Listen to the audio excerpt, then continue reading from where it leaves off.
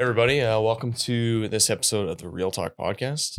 So today we're covering a bunch of feedback over the last few episodes, but we're doing something a little different. So for any of you listeners who've been with us quite a while, you'll know that we usually do an episode or a couple episodes, and then we'll do a bunch of feedback between Tyler and myself. But now we're going to bring on a guest for this episode, partly just because it's such a complex topic and there's a lot of numbers and stats to And we're wade trying to through. put COVID to bed. And let's see what we can do on that. Yeah. But also just to shake it up and keep it fresh. And yeah, we hope to make, I know the whole goal of this all the time was to make it a place for conversation and to inform you and to also inspire you to your own conversations. So yeah, we're hoping to make it sort of a spot where we can bring in listeners who want to have a say on feedback episodes and kind of do a rotating cast of guests. Yeah, instead of us just jabbering. Maybe we'll have a few returning guests, but we were throwing the idea around of having a listener or two on to chat about different viewpoints on the episode that we just did. So, or episode or two, depending on how frequent we do it. But hopefully we can, bring maybe, if you're interested, you can, write us on an email and we can bring a listener on and you can challenge us. Yeah, people like to do that in an email. Maybe they'll like to do it live. Yeah, so add that to your feedback now, folks. If you want to come on the show, let us know. Let us know why we should pick you to come on the show. Yeah, not that it's some big honor, but it'd be good to have you. It doesn't pay either.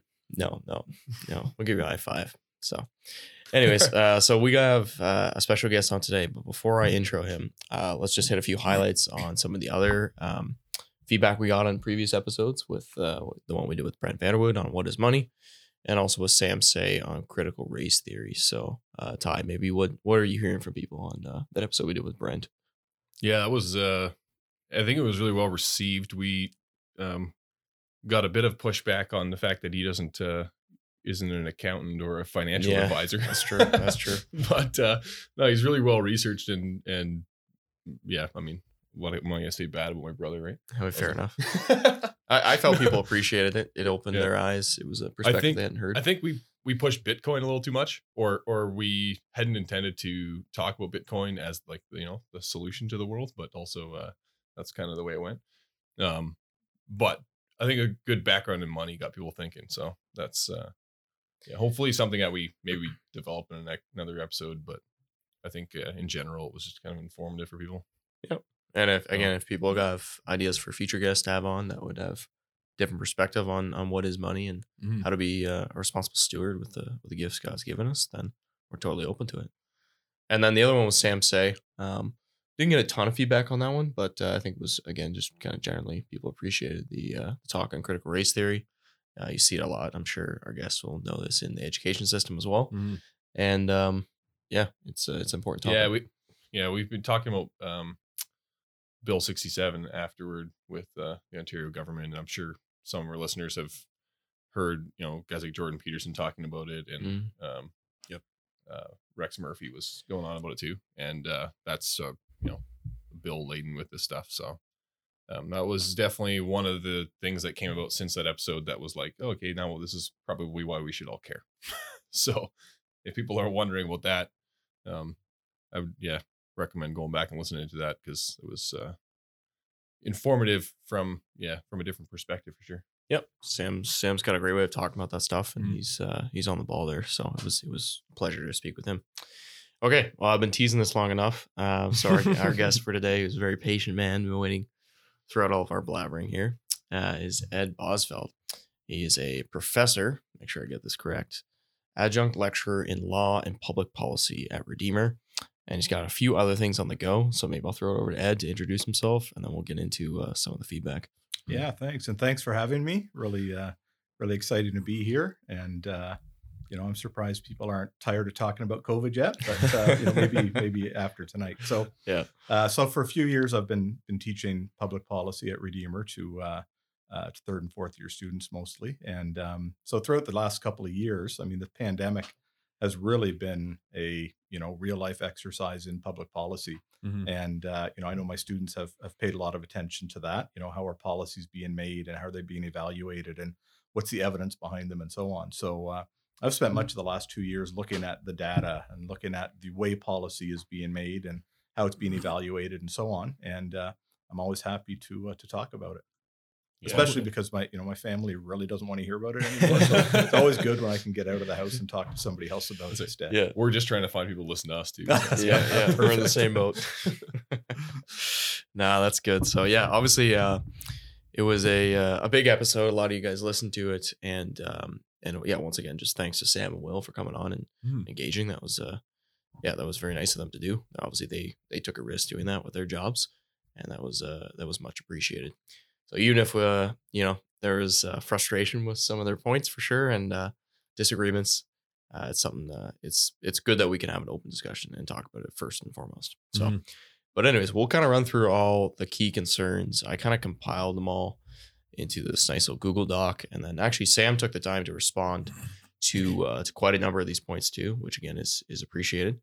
And so we're kind of gonna work through them one by one, and then I'll provide the criticism and maybe give Sam's point of view, and then we'll flip it over to Ed, and then he can kind of respond, and because he's been in the thick of it on all the stats and whatnot. So should be interesting. And then interject if you got any questions there. I got a quick question. What made you interested in all the stats? First of all, you're teaching public policy, but is there did you have a specific interest in COVID and in specifically, I guess? Well, I like numbers. I like stats. I like, risk analysis and things like that. And, but I'm really interested in public policy, how is public policy formed? And if you think about it, when we talk about COVID, most of what we're talking about is public policy, right? So the government did this or didn't do this or imposed masks or closed schools, these are all public policy decisions. And, generally, if you talk to people about public policy, their eyes start to roll. It's kind of boring, but all of a sudden public policy is something that everybody talks about, and, so all of a sudden there's this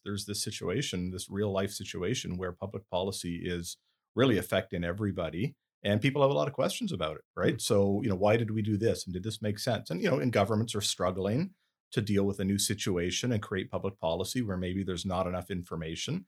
So the whole public policy process of how a policy is designed and implemented and evaluated and measured, all of a sudden that has a whole lot of really, practical impact on people's lives. I mean, it always did, but with COVID, people actually start to notice it. So, and one of the things I found was that it was difficult to find good information, right? So the pandemic discussions became polarized pretty quickly, right? You're on one side or you're on the other side.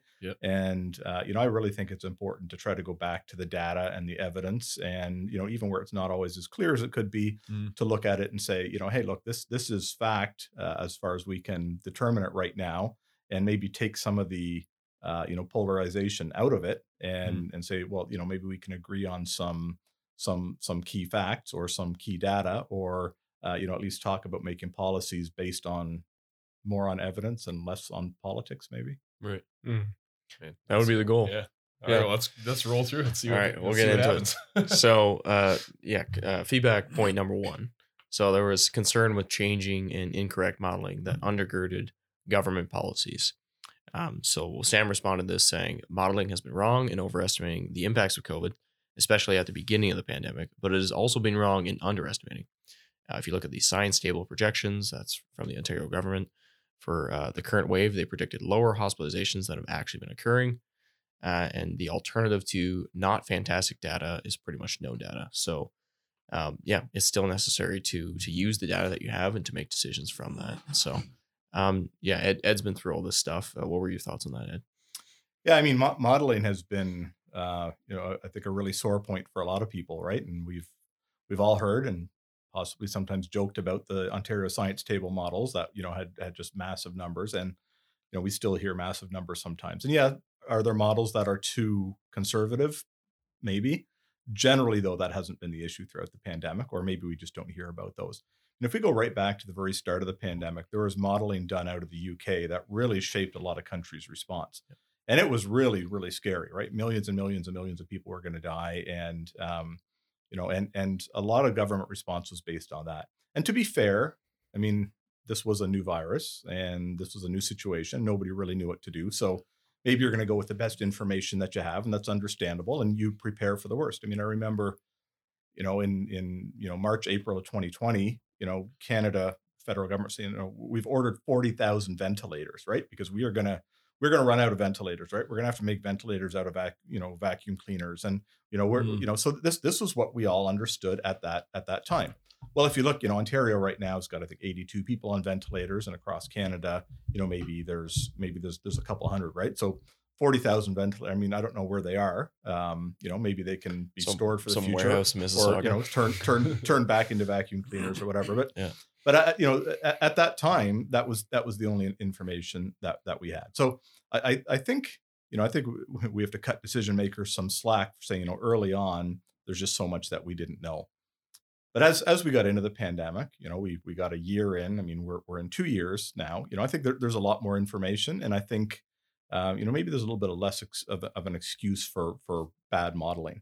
And I think a few things have happened with the modeling that have really led to problems. And one is the modeling often assumes that everything the virus does is controlled by human beings, right? So and that's just not been true for any virus or really any wild thing in nature or in creation. But the idea that, okay, the virus will do this unless we do this. All right. And that's often been the foundation for government policy, right? Well, according to this model, if we don't do something now, this is what's going to happen. And it doesn't, those models often don't acknowledge the reality that the virus does stuff on its own that we don't always understand. So I spend a lot of time looking, for example, at cases rising and falling in different countries, right? And there are certain patterns, there's certain seasonal patterns. Sometimes they go, there may be geographic patterns, relating to climate. There's a lot that we just don't actually know. But the models often just assume it's like pushing buttons, right? And if we push this button, then the cases are going to go down. And if we push this button or fail to push this button, cases are going to go up.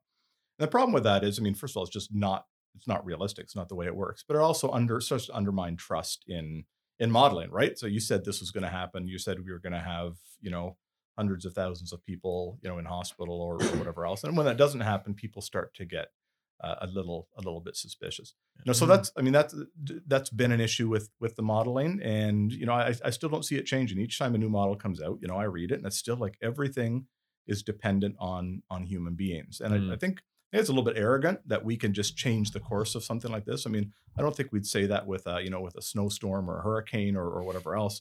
And that's not to say we can't do things to mitigate a virus and a pandemic. I mean, certainly we can. But just the idea that we can just control it, and that everything happens or doesn't happen because of what we did. Cases go up, and especially early in the pandemic, right? Politicians would be, well, those young people out there doing this, or people aren't doing this, or people aren't doing this. And then cases will go down, or be, people did the right thing, and so on. And I think thankfully, provincially, we're getting away from that a little bit now. So Dr. Moore yesterday was like, no, we're not imposing new measures. Yeah. We think we're going to be okay. So I think that's, there have been real issues with the modeling. I think the other thing I'd say about modeling is that it's often been used kind of as a stick. So rather than providing information, which is what I think the model should be for, it's been like, we're going to use this to try to change people's behavior. So, to talk about some of the Ontario models, for example, there's often be a best case scenario or medium scenario and a worst case scenario. And what we would hear about, and this would be from politicians and public health officials and media, was always the worst case scenario, right? We could see up to 10,000 people in ICU, or we could see this, but even in the model, that wasn't exactly what, they're saying if everything goes wrong, this is where it's going to be. But that was often used to try to motivate people to behave in a certain way.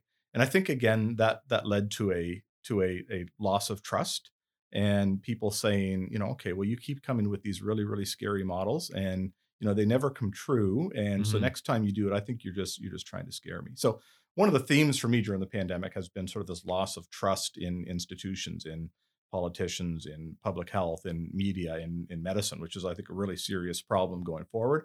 And I think the modeling has contributed to that. And I'm not saying we shouldn't do modeling. I mean, I think it's important, but we have to recognize the limitations and also just recognize it's not all about us, even if we think it is. You have to look at the incentives too for those who do, like, who make the modeling, and then for the politicians who rely upon the modeling. Because I noticed, like, I read through that science table thing that Sam linked there, and for example, like on their slidable mask use, they cite a study, and then it had, like, they had called 1,500 people or something like that. Then only 500 had actually participated. And using that 500 person sample size, they justified mass use all across the province in all these different situations. And I think, yeah, if you're responsible for making those models and you're in a situation where you have a new disease, you're not sure how it's going to react, you're going to tend to err toward the side of, well, bigger numbers just in case. And then the politicians are going to do the exact same thing because no one wants the consequences for playing it, for loosening of restrictions and then seeing what happens. Yeah. How much did the modeling take in consideration, like personal responsibility? Like you're saying there was a best case, middle case, and like a worst case scenario. Was the worst case scenario like everyone disregards what we're saying and goes out clubbing? Like, because there's kind of a feeling that I get that it's the modeling wasn't taking in consideration that I also have concerns the same as they do, and I'm also protecting my group of friends and family.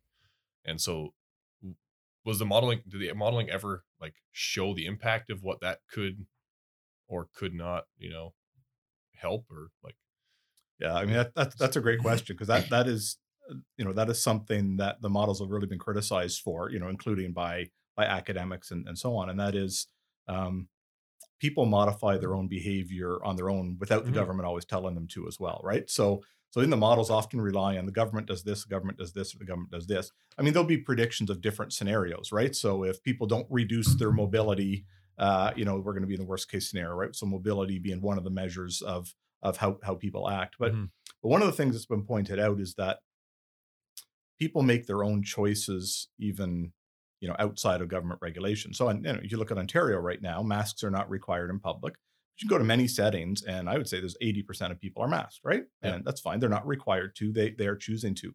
Modeling has a really hard time, certainly has had a hard time in picking up that kind of behavior. Right. So if cases are really, really increasing, for example, some people might just stay home who would have otherwise gone out.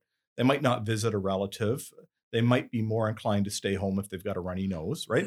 So that sort of thing it's quite powerful, actually, because people are smart. People often make good choices. Certainly, people will make choices for self-preservation, and the models really struggle to build that in, right? So if we are going to have an increase in cases and people are going to hear about hospitalizations, are they going to voluntarily modify their behavior? I mean, I'm fascinated. For example, if we could compare Quebec and Ontario right now, so Quebec with some mask mandates still in place, right, and a much higher level of hospitalizations and quite possibly cases, at least known cases. I wonder how many more people in Quebec are actually wearing masks, right? So in Ontario, it may well be that in some parts of Ontario, 80% of people are masked, even though it's not required. What's happening in Quebec right now? Maybe they're 80% masked, or maybe they're 75% masked. So the idea that everything happens through government regulation and restriction, I think is a flaw in the models as well.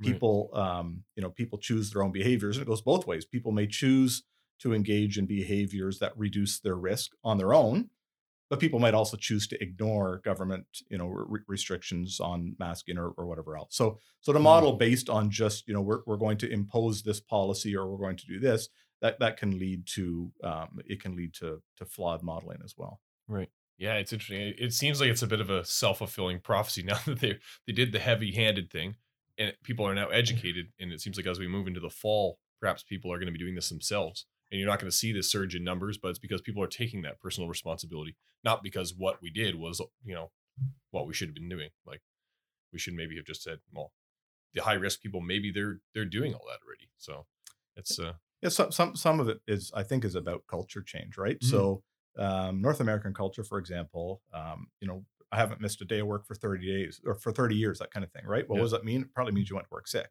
Yeah. Right, and got other people sick and so on, but we treat that as a really good thing, right? Well, you're a great employee, so your kids feel a little bit sick in the morning. Well, school's important. Suck it up. Go to school, and so on. So some of those things, if those change, that will actually make a significant difference for COVID and for other diseases as well. If we can change a culture to, hey, I'm not feeling well, I'm actually going to make sure I'm just not going to be near people till I'm feeling better.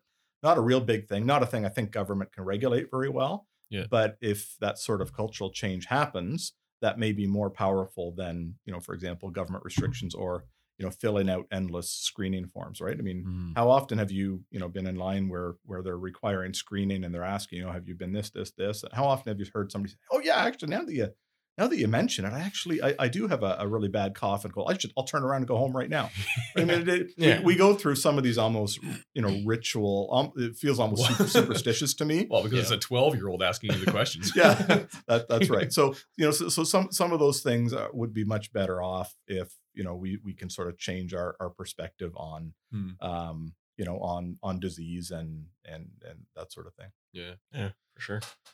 All right, let's get into vaccine mandates. That was a big chunk of the feedback too. So point number 2 here, concern with vaccine being pushed for all ages, despite known and unknown side effects and different risk levels. So Sam's response to that was, I would argue that the data is very clear. The risk is still greater from getting COVID than from vaccination. And that is true even for, quote, low risk people, such as young people. However, he also notes that the promotion is not completely indiscriminate, as Moderna and AstraZeneca are not preferred for young men due to higher rates of myocarditis, which speaks to the fact that side effects are to be taken seriously.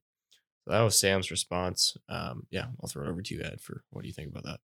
Yeah. So I think there's a number of really big mistakes we've made through the pandemic, and I'm not saying that they could have been avoided. I mean, this is a new thing, and we're trying to figure out as we go. But one of the really big mistakes I think that has often been made right from the beginning is that we ignored the age stratification of risk. So there's not enough attention paid to who is at risk and why.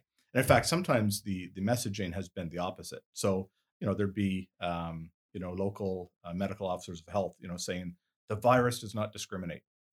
We are everybody's equally at risk. The virus does not discriminate. And it's simply not true, Yeah. right? I mean, that is simply not based on evidence, data, and so on. And the reason I think that we're hearing that messaging is they don't want some people to just relax and go out and Yeah. breathe moistly or whatever, right? Because Speak moistly too much. right. But it's simply, from my point of view, it's not even really honest messaging, because we know that the risks for certain people are massive, right? And I think those are actually underplayed sometimes. I mean, if we look at COVID deaths in Canada in people 80 plus, I mean, if somebody in that age group gets COVID, I mean, their risk of dying is really, really, really high. All right. And sometimes I actually think that when we just talk about everybody being at risk, we actually minimize the risk to some people who are at really high risk. And then at the other end, I mean, the risk, for example, to children is very, very, very low. And one of the things that's just been remarkable, I think it's even worse in the States than here, is just how we have obsessed on the risk to children, even though the evidence and the data is just so clear. So, Dr. Moore had a press conference yesterday, and this is a question he was asked by the media, oh, there's all these kids going into ERs and whatever else, when are you going to bring masking back in schools? And Dr. Moore said, we've got 2.75 million children in Ontario, and there's currently 2 of them in ICU related to COVID. 2 out of 2.75 million. All right. So, and I mean, obviously, you wouldn't want to see anybody in ICU, with COVID. Yeah. But still, that's pretty astounding, right? Yeah. Because if you would compare that risk to things like playground accidents or car accidents or Anything drownings or whatever else, right? They're they're not even comparable. So this failure to, I think, adequately talk about the age stratification of risk, I think it's been really a problem, and that's tied into vaccination as well. Because if you and again, this is just data. If you take an unvaccinated 20-year-old, this person is at much less risk of COVID than a vaccinated 80-year-old. I mean, that's just statistics, right? Yeah. And that's not to say maybe the 20-year-old should get vaccinated. I mean, I believe that vaccination is a medical decision that should involve a risk benefit analysis, and you have to say what are my risks and what is the benefit. And I think that's true for any age group. And I think for some age groups, particularly the elderly, I think that risk benefit balance is really, really tilted toward vaccination. but it gets much trickier when you get to younger people, and particularly when you get to kids. This is not something that, I'm just making up. I mean, there's a lot of countries that have said, if you read the UK's, Joint Committee on Vaccination and Immunization, they make recommendations. They've said this is such a fine balance for kids. Very, very low risk of COVID and a very low risk vaccine. So you got one really low risk, and you're going to mitigate it with this other low risk, which has some unknowns to it. And they both may have some unknowns to them. And you end up kind of in this, well, it's almost a tie game, right? So, is this really necessary? So one of the things that I think I've been disappointed in is, I'm not sure we've adequately realized that, if we could vaccinate 1,000 more 80-year-olds, the impact of that is going to be greater in terms of preserving lives, protecting the healthcare system, than maybe vaccinating 100,000 children. And I think that's often been lost, and I think that's a really serious problem, because we may not be getting enough to the people that are at risk. And I know there's certainly efforts to be made, but we say some, we've vaccinated 98% of seniors, or 99% of seniors. There still are fairly significant numbers that are not vaccinated, and the rate of serious illness and death in those people is very, very high. So I wish there was a more an approach that was more open about the risk. And this is also true with comorbidities, right? So we know now, we didn't know 2 years ago, but we know now that certain conditions make people at much, much greater risk of COVID. Well, when did we know that? Like a year ago? Yeah, I mean, it's an ongoing thing, right? I mean, it actually used to be, for a while they thought asthma was a risk factor, and then it turned out it wasn't, right? So you get more data, and that's fine, that's going to happen. But there's certain things that we know, right? So obesity, high blood pressure, and so on. So you think that we'd be talking a lot about, hey, if you have these characteristics, you're older, maybe your weight is more than it should be, you've got high blood pressure, you're in this super high risk category, right? Yeah. But instead, again, we've tended to say everybody's at risk, everybody should get vaccinated, and I don't think that's been a wise approach. So to come back to the question of talking about vaccines for all age groups, I think we should be talking about what's your risk, what's your benefit, and what makes sense in your situation. Maybe this isn't in your wheelhouse, but do you feel like that disparity was more of a cultural or political move? Like, we don't want to, fat shame somebody, or we don't want to, we don't want to put the burden of this pandemic onto the elderly, like, or do you feel like the modeling was actually wrong, or they weren't looking at it right from a different angle? Yeah, I mean, that's a really good question. A few provinces like Alberta will actually list comorbidities on their website, right? So you can actually see, and what you'll see is people who die of COVID or with COVID often have 2 or 3 comorbidities, and they're often might be cancer, dementia, high blood pressure, and so on. And I find that really helpful information, and I think it should be helpful information to the general public in assessing their own risk. So I'm not sure that information has been withheld in other areas, or maybe not made very public because of sort of concern about shaming. I think my sense is if we say these people are at risk, then everybody else is going to think that they're not at risk, and they're going to carry on. Like I said, if you insert any nuance into it, then people check out. And it's the same as saying older people are at risk or whatever else. Well, then younger people are just going to go out and party and so on. So, but I think that's been disappointing. It's really interesting. I was at the hospital a couple of weeks ago. I actually noticed a screensaver at the hospital, and it was exactly what I thought it was great. It said, you are at higher risk if, and then it had these different, it's like a slideshow, right? Yep. If you are over 50 and have one of these conditions, or if you are, this particular racial group or ethnic group, it had all this really specific, clear information about risk. And I thought, that's really, really good. I mean, that's the sort of thing we should be talking about, and we haven't adequately talked about. And we knew early on that the elderly would be affected. I mean, one of the real disasters in Ontario was the fact that there was carnage among our elderly early in the pandemic. I mean, many of Ontario's deaths were among elderly people in long-term care facilities early on. And there's going to be inquiries, and we're going to talk about that and look into it. But if you would actually take away those deaths, Ontario's death rate would actually be significantly lower. I mean, more than 60% of COVID deaths in Ontario are people 80 80 and Yeah. above. And if you increase that to people 60 and above, it's 93% of Ontario's COVID deaths. So why don't we talk about that more? Well, some of it is, I think, just not wanting people in general to say, oh, I'm not at risk, so I'm going to carry on. And I think there's been a real obsession with children's safety as well. And this is a whole other issue, but I think this is probably the issue that has led you guys when you were kids to having playgrounds where everything was 1 foot off the ground and made of rubber and you couldn't possibly hurt yourself. It was a great. bit of safetyism. But there's also, I'll be honest, I think there's been some fear mongering on, social media experts and so on. We saw this in January where, a widely followed, Twitter expert in Ontario said, there's going to be thousands of kids in hospital and ICU by the end of January because of the Omicron variant, right? Right. And he said it. He's an expert. I'm not a doctor, and I certainly don't have the qualifications. He does. I said, I just can't see that happening. Yeah. And by the end of the month when this was supposed to happen, the numbers were very low, and they remain very low, thankfully.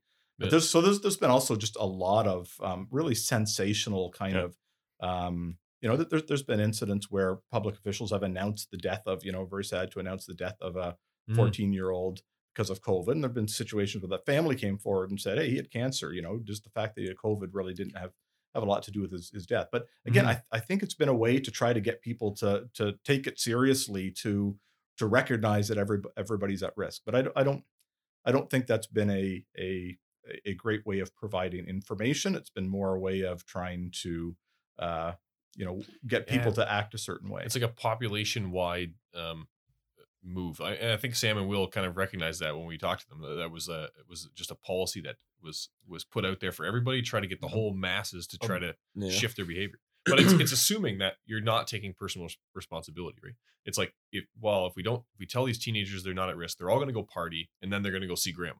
Well, it's like, or maybe they love their grandma, right? And then no one ever said stuff like that. It was like, maybe they'll go party, but maybe they will also be responsible when they are visiting someone of high risk. If you inform them who is high risk, perhaps they will know when they're going to visit grandma. She's at higher risk than you are.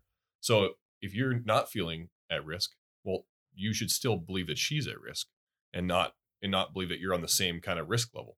Because if they don't think they're ever going to be affected by it, then they might think that she's not going to be affected by it. So it's just it's a very interesting way of trying to get a population to do what is quote unquote right in a situation. Yeah, so I think some of that is actually about trust, and you can think about trust sort of in a policy context, sort of in different directions. So there's upward trust, that would be maybe the trust we might have of our leaders, right? There's downward trust, the trust they would have of us, right? And then there could be lateral trust that we might have of each other, institutions, and so on. And one of the things that I felt, really after about the first month or 6 weeks of the pandemic, we were all in this together. We were flattening the curve, right? It was a scary thing that, I remember what was happening in northern Italy, right? There were, army trucks carrying out coffins, and there was no room in them. It was a really, really scary time. And, at that time, I think there was a fair bit of trust. And then what started to happen was, first of all, I think there was a loss of downward trust. So there was a loss of trust or a lack of trust among politicians, public health, that people would do the right thing. You remember the premier talking about those yahoos, those kids who were out at car meets and they have a couple pops after a game of golf, and these freaking guys. Yes, that's right. I've forgotten about the giggly pops. The pops. So, but it was a lack of trust that like you said, people would actually on their own do the right thing. And I think actually governments have realized that now, and they've realized, well, we can't just keep regulating this forever. This just doesn't work very well. People get sick of it. People get angry. People stop doing it. So now I think we've actually started to see a shift, and we've heard this from federal public health officials, from provincial public health officials saying, people need to make their own individual risk assessment. Dr. Fauci in the U.S. actually said this just the other day. People need to start making their own individual risk assessments. Well, I'm happy to hear that, but so gaslighty after 2 You years. said that 2 years ago. But yeah, 2 years ago, that would have been good. Give people more information, help them to, the desire for self-preservation is pretty strong. It's not always perfect, but you give people good information, and many of them will make good decisions. And it's not going to be perfect, but really government regulating it isn't perfect either. In fact, some people will do the opposite, because Mm. the government told them, to do this. So that lack of what I sense is a lack of downward trust was part of that policy making. And that resulted, I think, in a lack of upward trust by, lack of trust among people in policymakers. And I think that's going to be a long lasting effect of this pandemic and the response to the pandemic is this loss of trust in certain institutions and in government and public health. And I think that's really problematic because that's going to spill over into routine childhood vaccines, for example, right? Yep. Where there were already in some areas and some demographic groups, those vaccines were declining against things like measles and so on. Yep. Well, the trust damage that's happened over the last 2 years is going to have longer term public health effects, and we're not going to know about those for years, but I think they're going to be there. Yeah. And seeing the our leaders shift is, like you said, it's gaslighting, but it's like it also it's kind of an accusation. It's like it's like Fauci saying to you, like, you weren't doing your own risk assessment already. And I don't think people take that very well because they said it 2 years ago, and then Nor should they. we thought we thought this 2 years ago, and we all have been trying to be responsible, so in our own context. So it's like now you're saying we need to make our own risk assessments. Not very helpful comment. Well, No, and it comes after too. And I mean, if you can see this on social media a lot, but there's a lot of blaming of people for getting COVID, Yeah. right? So you got COVID, you're probably some reckless fool who was out, breathing somebody else's air. Like it's right. So and we heard that a lot, and that actually was causing people to be afraid to go to hospital when they were sick with COVID because they thought, that they were going to be blamed. And there's still, I'll see this on social media where people are still embarrassed that they got COVID. And that they swear I did everything right and I still got COVID. Well, it's this highly contagious disease that travels in tiny, tiny particles, long distances through the air. I mean, there are things you can do to improve your chances, but man, at some point everybody's going to get it. But we unfortunately created an environment where it was this moral failing if you got COVID. And that's made things even more difficult. Well, so there's a lot of backtracking that I think has to happen, and a lot of where politicians and public health is saying, okay, we did the best we could maybe at the time, but we got to realize now we've maybe done some things that we need to try to turn around. Like Will and Sam talked about the blunt tool that was used and kind of this, approach that was uniform across all age groups. And I think, as you say, it's definitely going to backfire long term with the public trust loss. Yeah, but just trusting each other. Like you would go to say a wedding or even in church. If you had there was a little smaller outbreak in your church, people are looking around for who started it. That's right. It's like, who's the super spreader, right? Like, it must have been a person without a mask. Like, that's not helpful, to have within your community, right? Yeah, that doesn't grow the body of Christ or even improve society. Fellowship or anything. Right? Yeah, anything. But on this, still back to the vaccines, though, I guess with this uniform approach across all age groups, in this science table thing that Sam linked, I read through that, and they constantly hit vaccines for everybody all the time. Like, get the full series, which is currently 2 in kids, 3 in adults, 4 in long-term care residents. That makes sense given the varying risk levels. But do you think, especially the Ontario government, did they take a vaccine cures all sort of approach, and have we overlooked other treatment methods that might be preferable based on your risk?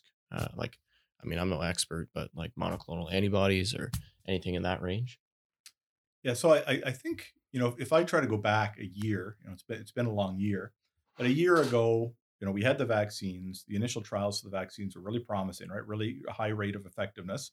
We have to be careful what effectiveness means. In this case, it was against severe disease, and that's another issue to talk about. But it looked really promising, and I was pretty optimistic. I was like, wow, we are going to get 70% of people vaccinated, which would be a great number, and we're going to go back to normal. And remember, right? People are being told get vaccinated and get back to normal. That's what everybody said. I mean, our kids, when vaccines were approved for kids, hey, kids, get vaccinated, get back to normal. And kids are going to hold that against us for a long, long time because it was not true. And maybe we didn't know it wasn't going to be true, but you remember Ontario, and I think you talked about it, with Sam and Will, right? Once we hit 70%, we'll reopen, or once we hit 80%, we'll reopen. Once we hit 90%, we'll reopen. And Ontario is currently, we're ages 12 plus, we're over 90% vaccinated. We're one of the highest vaccination rates in the world, but it hasn't seemed to help us in terms of preventing lockdowns and so on. I think we put too much hope in the vaccines initially. I did. I was pretty sure that by last September we'd have decent vaccination rates, we'd see herd immunity, we'd get back to normal.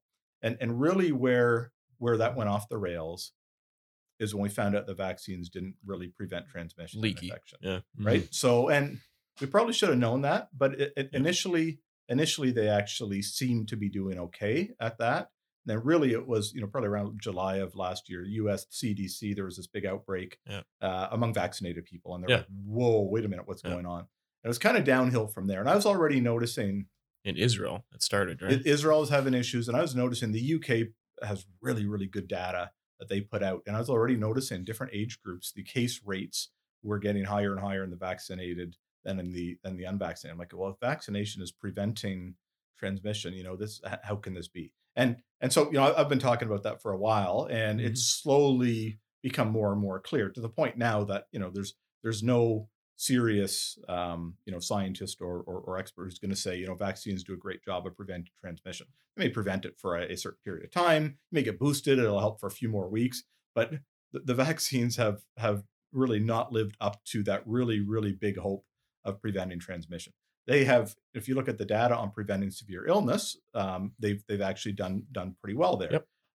But that's a whole different thing. So to come back to your question, yeah, we probably put too much stock in the vaccines being the cure for everything. And it's fascinating for me to watch now, with Ontario having lifted mask mandates, right? There's a lot of outcry, a lot of pressure from, sort of media and what I'd call the Twitter doctors for masks. And all of a sudden it's like, well, like masks are now seen as like more important than vaccines almost. And, we, even if you're vaccinated, you just can't do without a mask. And I've found that fascinating because 2 years ago, at the start of this, masks were like, well, Dr. Fauci, Dr. Tam were like, don't wear a mask, or maybe wear it if you're sick. Masks could make things worse, because you'd be touching your face and so on. And we have gone from that to masks just being the silver bullet. What are the numbers of masks? Because I honestly don't know. Because now it's like, do you wear it to protect yourself? Is that what it is now? Yeah, well, that's, I mean, I don't know. I honestly don't know anymore. If there ever was one. Well, this is another thing I find interesting is the whole do it for everyone else, right? So this was initially the vaccination messaging too, right? Do it for the people around you, do it for the community.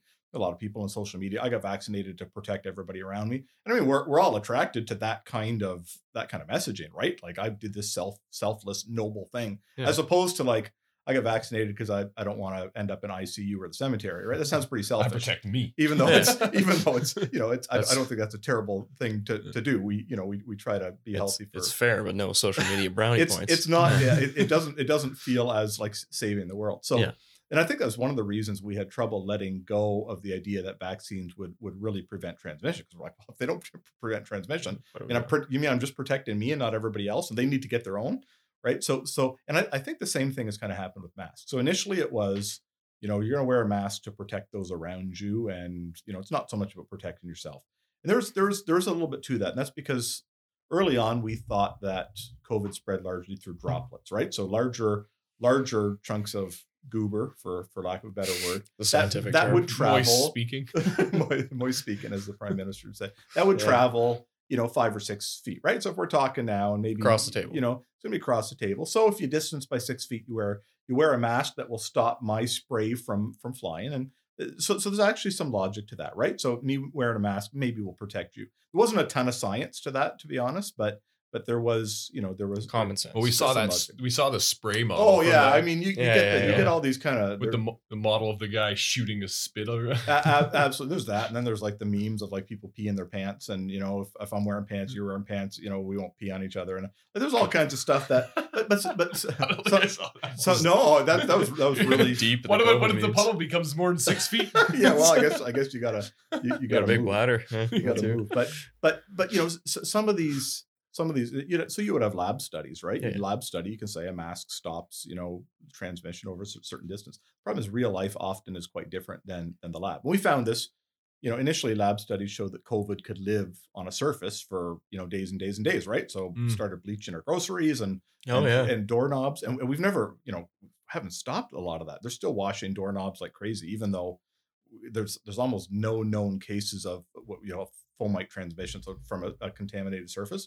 it's just not there. But Yeah. but we've had trouble letting go of that. So when it comes to masks, I mean, I think right now if you're wearing an N95 mask properly, it actually provides you with pretty good protection. And if I were somebody who was particularly vulnerable to COVID, I would probably Protect yourself. be thinking of that to protect myself. Okay. Do I think that's going to protect other people around me? I'm not sure. I guess if I have COVID, it does. But if I have COVID, maybe I shouldn't be out and about anyway. So the problem with mask mandates in general is that you're not having everybody wearing properly fitted N95s. You're having kids wearing their SpongeBob mask, and it's hasn't been washed for a few days, and it's not. And cloth masks, they've been compared to like having a screen door on a submarine. I mean, they don't. We saw your grandma knitting some. We're like, dude, you can put your fingers through that. Yeah, I mean, I think right. So mask mandates, I don't think mask mandates are effective at all, and it's not because a good mask won't stop transmission of the virus. It's because you're not going to be able to mandate everybody in the population to properly wear a good mask. And the stuff that you've got kids wearing in schools and stuff, and taking it off to eat and whatever else. I mean, it's just not worth it. And you look right now at Quebec, which has mask mandates, right? Yeah. And which has much higher case numbers, hospitalization numbers than Ontario. I mean, there's all kinds of examples. Yeah. So, but like the everyday blue masks, are those surgical masks? Is that what they call them? Yeah. So if you get a medical grade mask, I mean, it depends where you get them, right? In theory, they should have multiple layers and so on. The problem is you've got to fit it really well, right? So if you think about the size of the virus as being really like cigarette smoke, right? So size wise, cigarette smoke particles are a pretty good comparison. Okay. Right. So think about, okay, if I were smoking, right, and you're wearing masks, what's it going to take for you to not inhale my smoke? Right. I mean, that's a good thing. So if you're wearing a blue mask and you've got, spaces around the side, I mean, yeah, maybe you're going to slow down the smoke. Maybe you're going to inhale a little bit less, which might be beneficial. But it's not likely to stop. And the longer we sit in the room together, but that's so if we were together in a room for a minute, that might actually help you a little bit, right? If we're 10 minutes, probably not. In that context, you could put a good N95 respirator mask on, properly sealed, and you could probably be there indefinitely. But most people aren't wearing those, and they're expensive. And I mean, I'd love to see the government provide those to vulnerable people rather than, again, just trying to tell everybody to wear their SpongeBob cloth mask or whatever else has been happening. And people are touching them and wearing them with a beard. So yeah, I mean, it's just your beard's really helping the seal on that thing. Yeah, exactly. Huh. Wow, we're flying through the time here, but okay, I want to get to Texas and Florida because Sam referenced that a lot. I think it's more complicated than what he made it out to be, but let me just get to what his point was on that. He agreed basically. Okay, so the criticism was Sam and Will defended lockdowns based on Texas and Florida mortality numbers, 4 times Ontario. Is this a fair comparison, or are there more factors involved? And then Sam said, for sure, there's always other factors in every comparison, but these are the most commonly referenced by those who oppose the measures taken by the Ontario government. All right, is it a fair comparison? That means policy-wise, right? Like that we did lockdowns, they did not lockdowns. Yeah, and then we looked at it. They took very, very different approaches. They got 4 times more people who died than us. So therefore, Ontario was right. 4 times more. Yeah. So I mean, comparing any other jurisdiction is complicated now. And I know both sides use Texas and Florida. So one side will say, look, they had no restrictions and their cases went up and down in a similar pattern to others. And I think that's fair. And actually, I think it's a really important point because I've often compared Ontario to Michigan, and because Ontario would impose restrictions, and this is sort of the pattern that happens. COVID, generally, the waves have gone up fairly sharply, and then they've gone down in most places. And with more transmissible variants, they go up and down faster. They go up really, really fast, come down really, really fast. And what tends to happen then is, as they're going up fast, our policymakers go, whoa, this is getting really bad. We're under a lot of pressure. We need to do something. So we do lockdowns, we do masks, or we do whatever.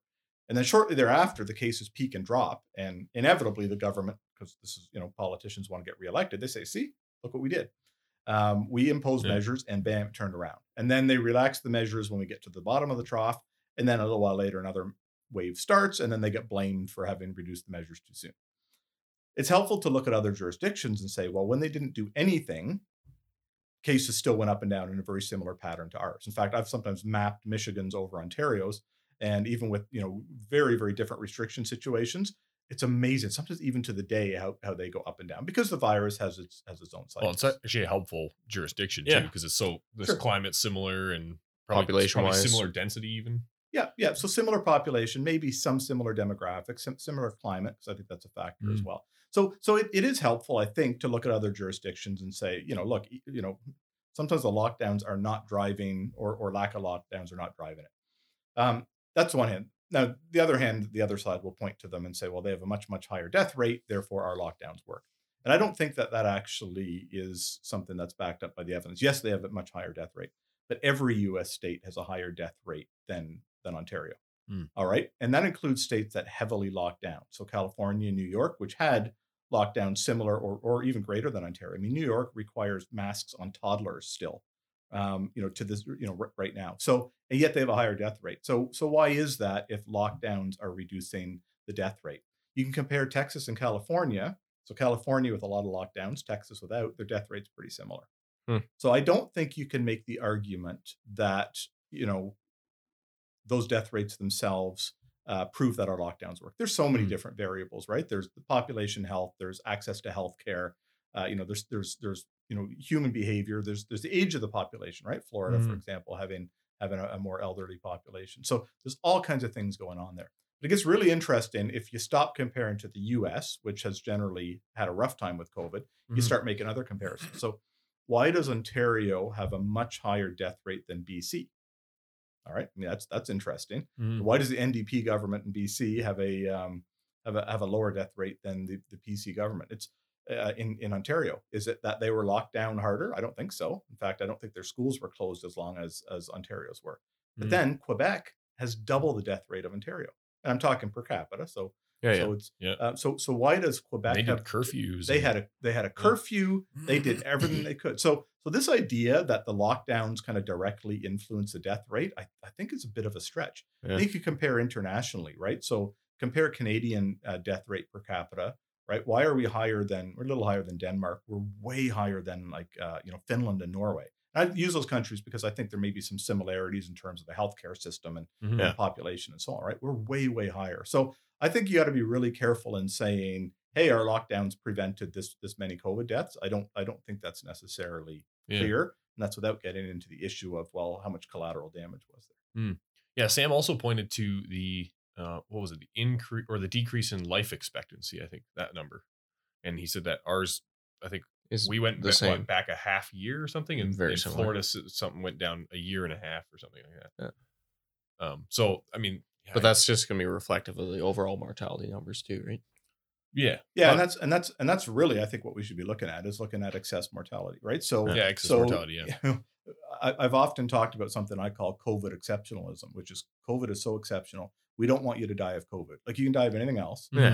Just don't die of COVID. So, if we're gonna take this measure and we're gonna stop 100 COVID deaths. So, we're gonna add 50 overdose deaths and we're gonna have 200 more cancer deaths, but at least we stop these COVID deaths. And I'm being a little bit tongue in cheek, but sometimes that's actually been this obsession with we must stop COVID at any cost. And some of those costs have been really high. So I think when we compare to other jurisdictions, we need to compare overall excess mortality. How many people died beyond what would have been expected based on previous years? And did the lives that we saved from COVID, if we saved lives from COVID, were those, outnumbered? I mean, we've had some just incredible overdose numbers. I think especially BC, but all provinces, right? I mean, let's start adding up the other impacts. We don't know the impact now of delayed cancer screening and diagnosis and treatment and so on. And some of that's unavoidable. I mean, your hospitals are absolutely full of COVID patients. I mean, there's not a lot you can do about it. But some of it has been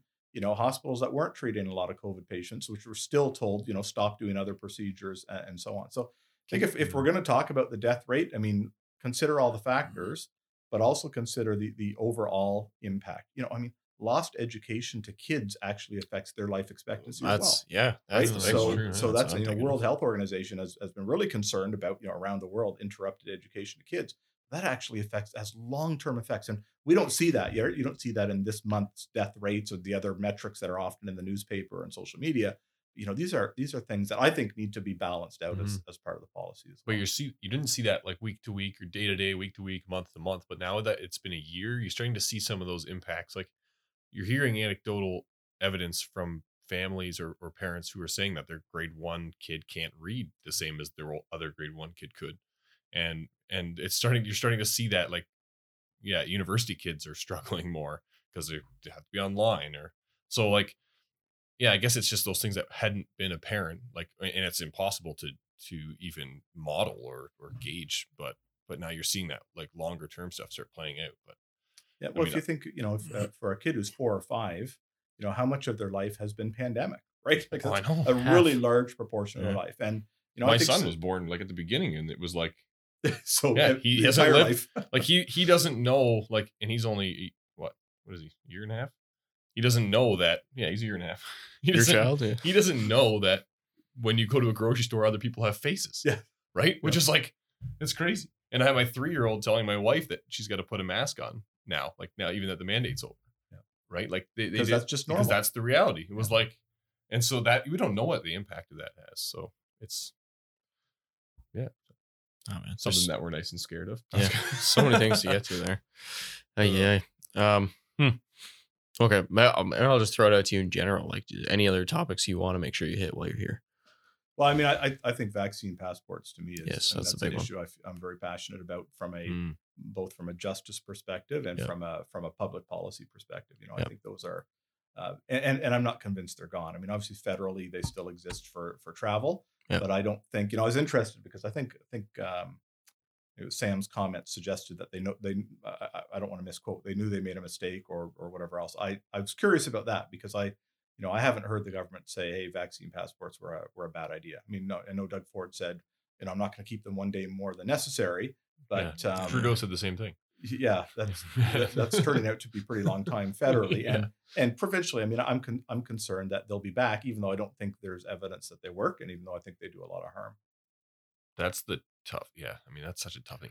Even nationally, like Yeah. interprovincial restrictions, it just makes no sense. Yeah. Something we're still gonna battle. But you think we're gonna battle that more in the rest of our life, like, going on vacation down south? And at this point, if you decided you're unvaccinated and you wanted to go to Florida, it would take you like 7 months to get all the paperwork together that you need to get there, because you need to get vaccinated and wait, and then another booster, and then wait, and then you have to, I think it's like 2 or 3 months you got to wait before after that you can still board a plane. Like, Yeah, it's hard, It's a it's hard to process. say where all that's going to go. I mean, I think Canada's a bit out of step with other countries in terms of what we're requiring for travel.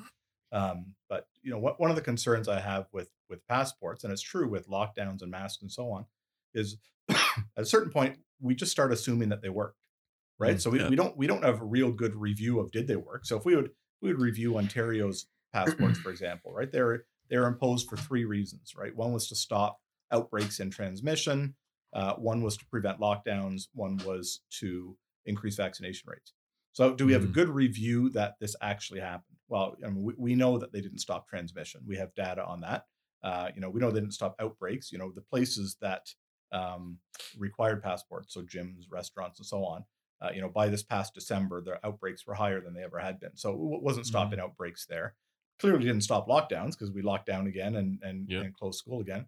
And whether they increase vaccination rates, and it's pretty hard to tell. There's an initial short-term bump, where people, booked it, but or booked their vaccine appointments, but there hasn't been a huge change to the rates either. And our rates were very good before the passports, and they're even better now. But there are lots of other programs that were increasing vaccination rates. So I think it's really important from a public policy point of view as we take a look and say, did this work? But we seem to skip that stage with some of these policies, and we just move from let's try this to now this is part of our toolbox and we'll pull it out again when we need it. And that's really alarming because I think we could just end up repeating mistakes because at a certain point we just assume that they work.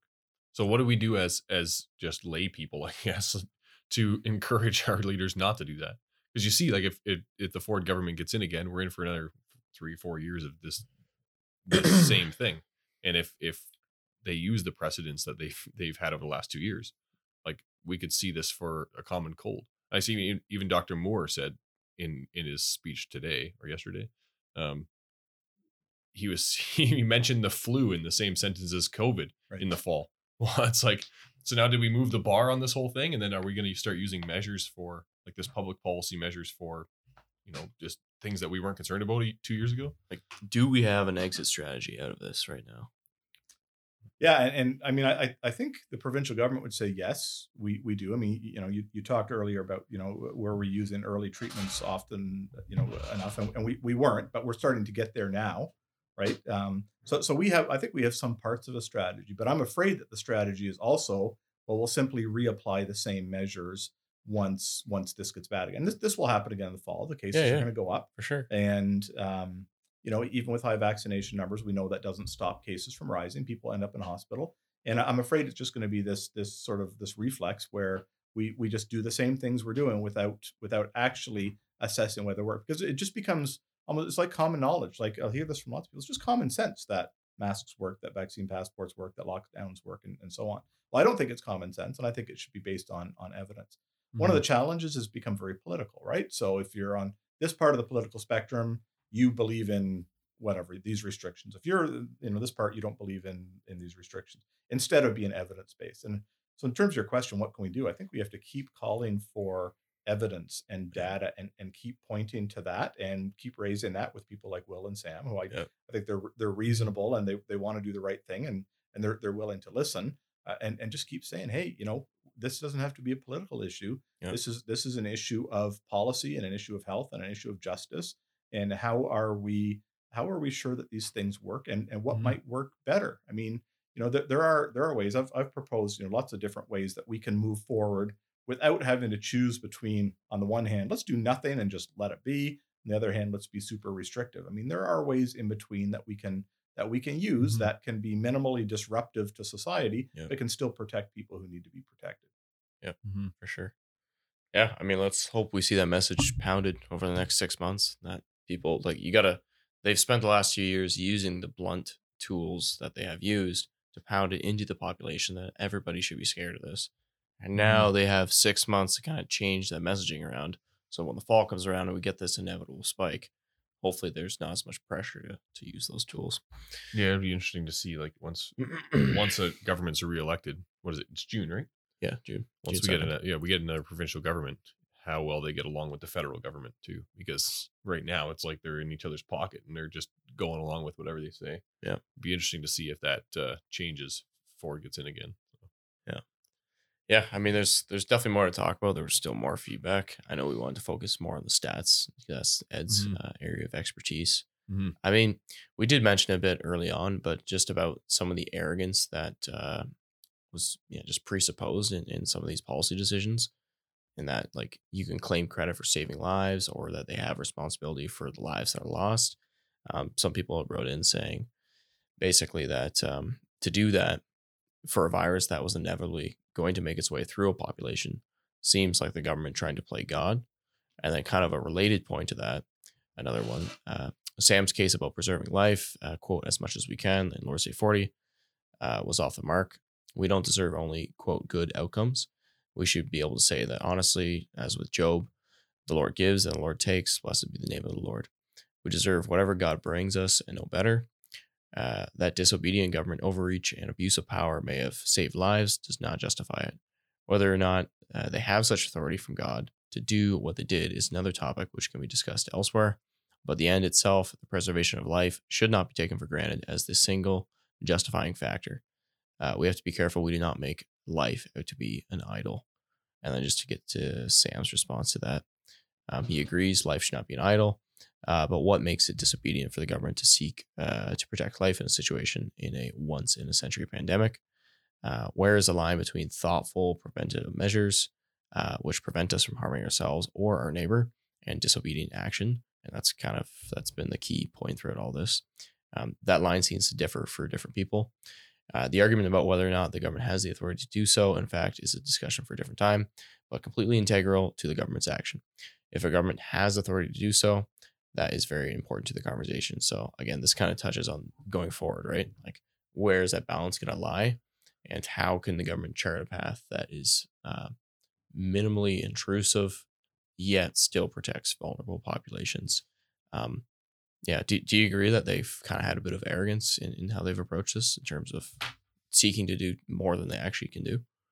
Well, I think there's been arrogance in the sense that thinking that we can, that everything that's going to happen with a virus is a result of our actions, right? So we Yeah. can control it, we can stop it, we can change it. So that's, and I think that's not just our government. For sure. That's been a For human sure. approach. I mean, I like to think of the organization of society in terms of sphere sovereignty and sort of the different roles of the different institutions. And I certainly have no problem saying part of the government's role is that of public health, right? Mhm. And dealing with diseases and disasters and so on. I mean, I think it's a responsibility of the government, part of the government doing justice and keeping order and so on. And obviously that bumps up into other spheres, right? I mean, bumps up into the church and the family and so Mhm. on. And there can be a lot of arguments about, did it go too far in one direction? Because I think that other parts of society can also have responsibility in those areas, and it should be shared. And it's not necessarily all government. Mhm. In terms of preserving life, I mean, I think that's a pretty key role of government. I mean, obviously, it shouldn't be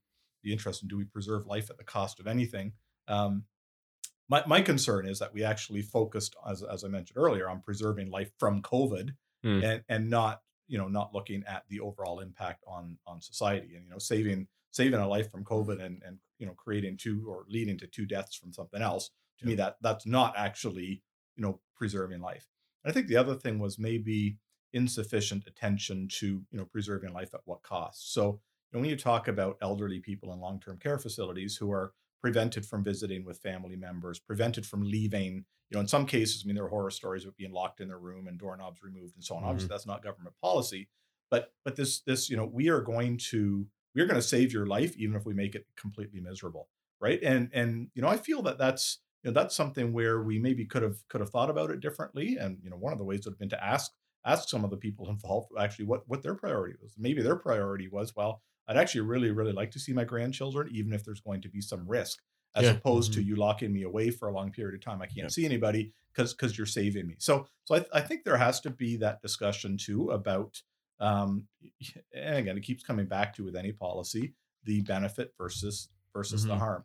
And I didn't see a lot of that when governments talk about, we're imposing this policy.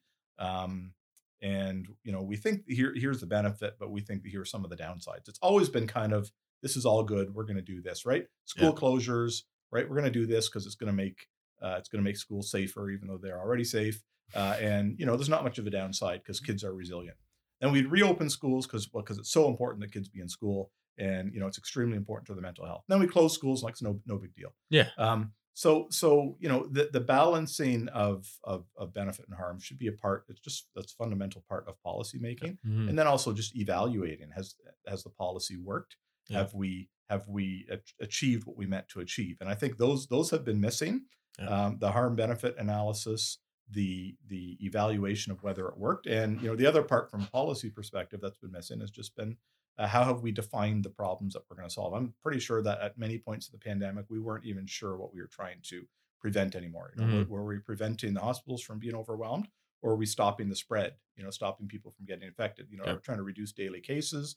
Are we trying to protect ICU? It became very, very, Mhm. very muddled. So some of that's government overreach.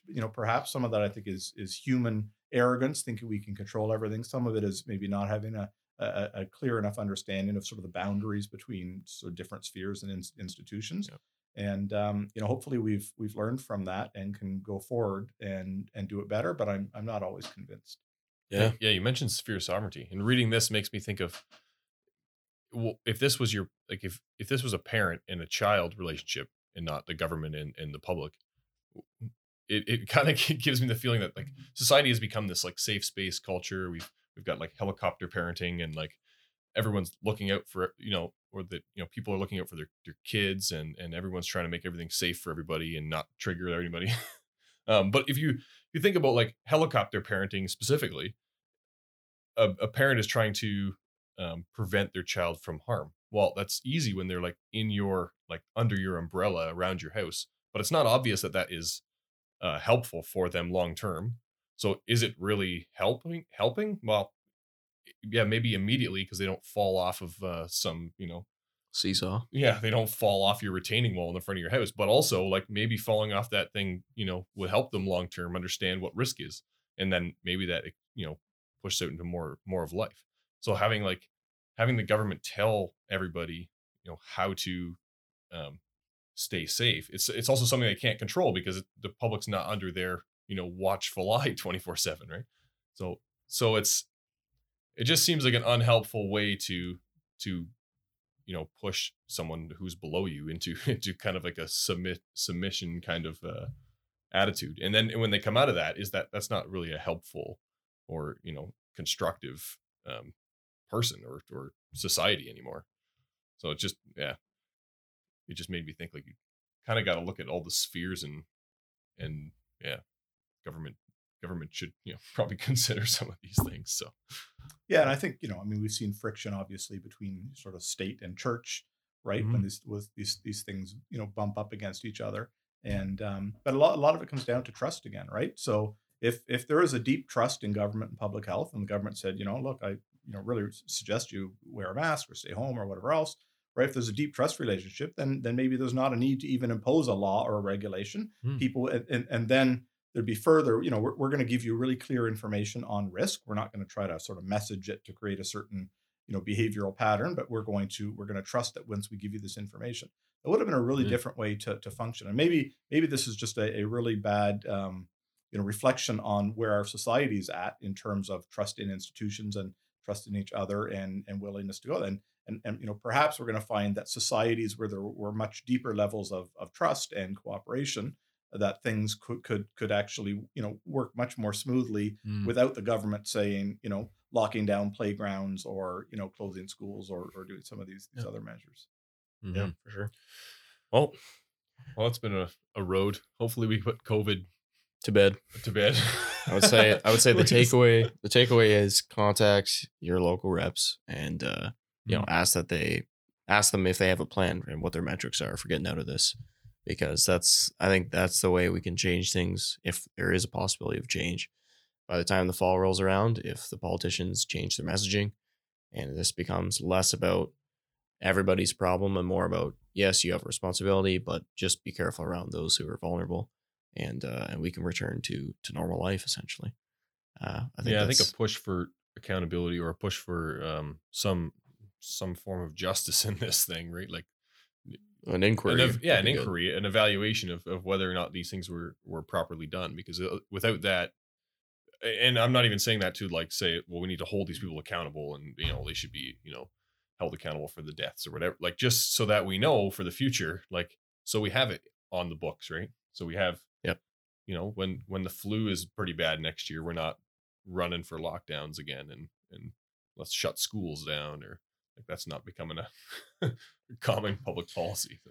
Yeah. Any closing thoughts, Ed?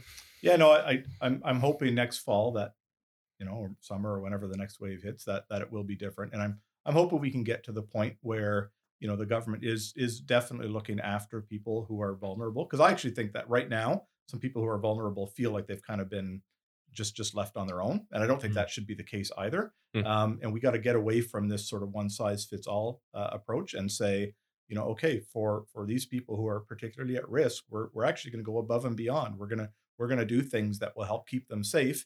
At the same time, we'll try to be minimally disruptive to people. And particularly, we're going to admit when people are at low risk, particularly children, we're going to admit that, sometimes our cure, our keeping them safe is actually really unsafe for them, is actually doing a lot of harm. So hopefully our elected representatives and our public health officials and so on, we'll be able to get to that point where say we are going to try really hard to do a better job of protecting the vulnerable, and at the same time recognizing that health is more than the absence of COVID, right? And I think that's really, really important. Just removing COVID from the picture doesn't mean you're healthy. Health is far broader than that. It's mental health, it's physical health, it's spiritual health, it's emotional health, and all of these things should be taken into consideration. And don't put COVID on a pedestal. We can't ignore it. We can't pretend it's not there. But at the same time, let's make sure we understand that human beings are bigger than just do they test positive or not on a rapid test. Wonderful. All righty. Well, thanks for coming. We appreciate your time. Thanks for having me. Really appreciate it. It was wonderful. Hopefully we never have to talk about COVID. Yeah, I think otherwise maybe we'll come back in the fall and maybe have Will and Sam and me here all together. If golf courses close again, you'll be here in a heartbeat. Ski hills, golf courses, boat ramps. You can go out in a boat. Perfect. Yeah. Putting COVID to bed with Ed Bosveld. Yeah, there you go. There's the title. Wonderful. All right. Well, thanks folks for listening. Yeah, let us know what you think about these new feedback things. We're gonna try to, make them more less us talking and more useful people. So yeah, thanks, Ed. Should be Thanks fun. for having me. All right. Keep having real talk. Catch you next time.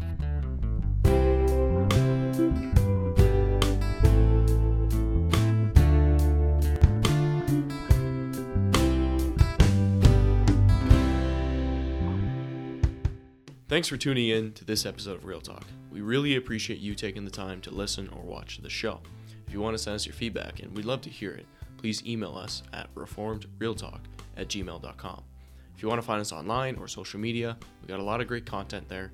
Just search Reformed Real Talk and we should come right up. This show is created and produced by myself, Lucas Holtfluer, and Tyler Vanderwood, and our wonderful podcast manager who does all the editing is Mariah Tamiga. So we're really thankful for her contribution to the show as well. That's all for now, folks. Thanks for watching or listening, and we'll catch you next time. Bye-bye.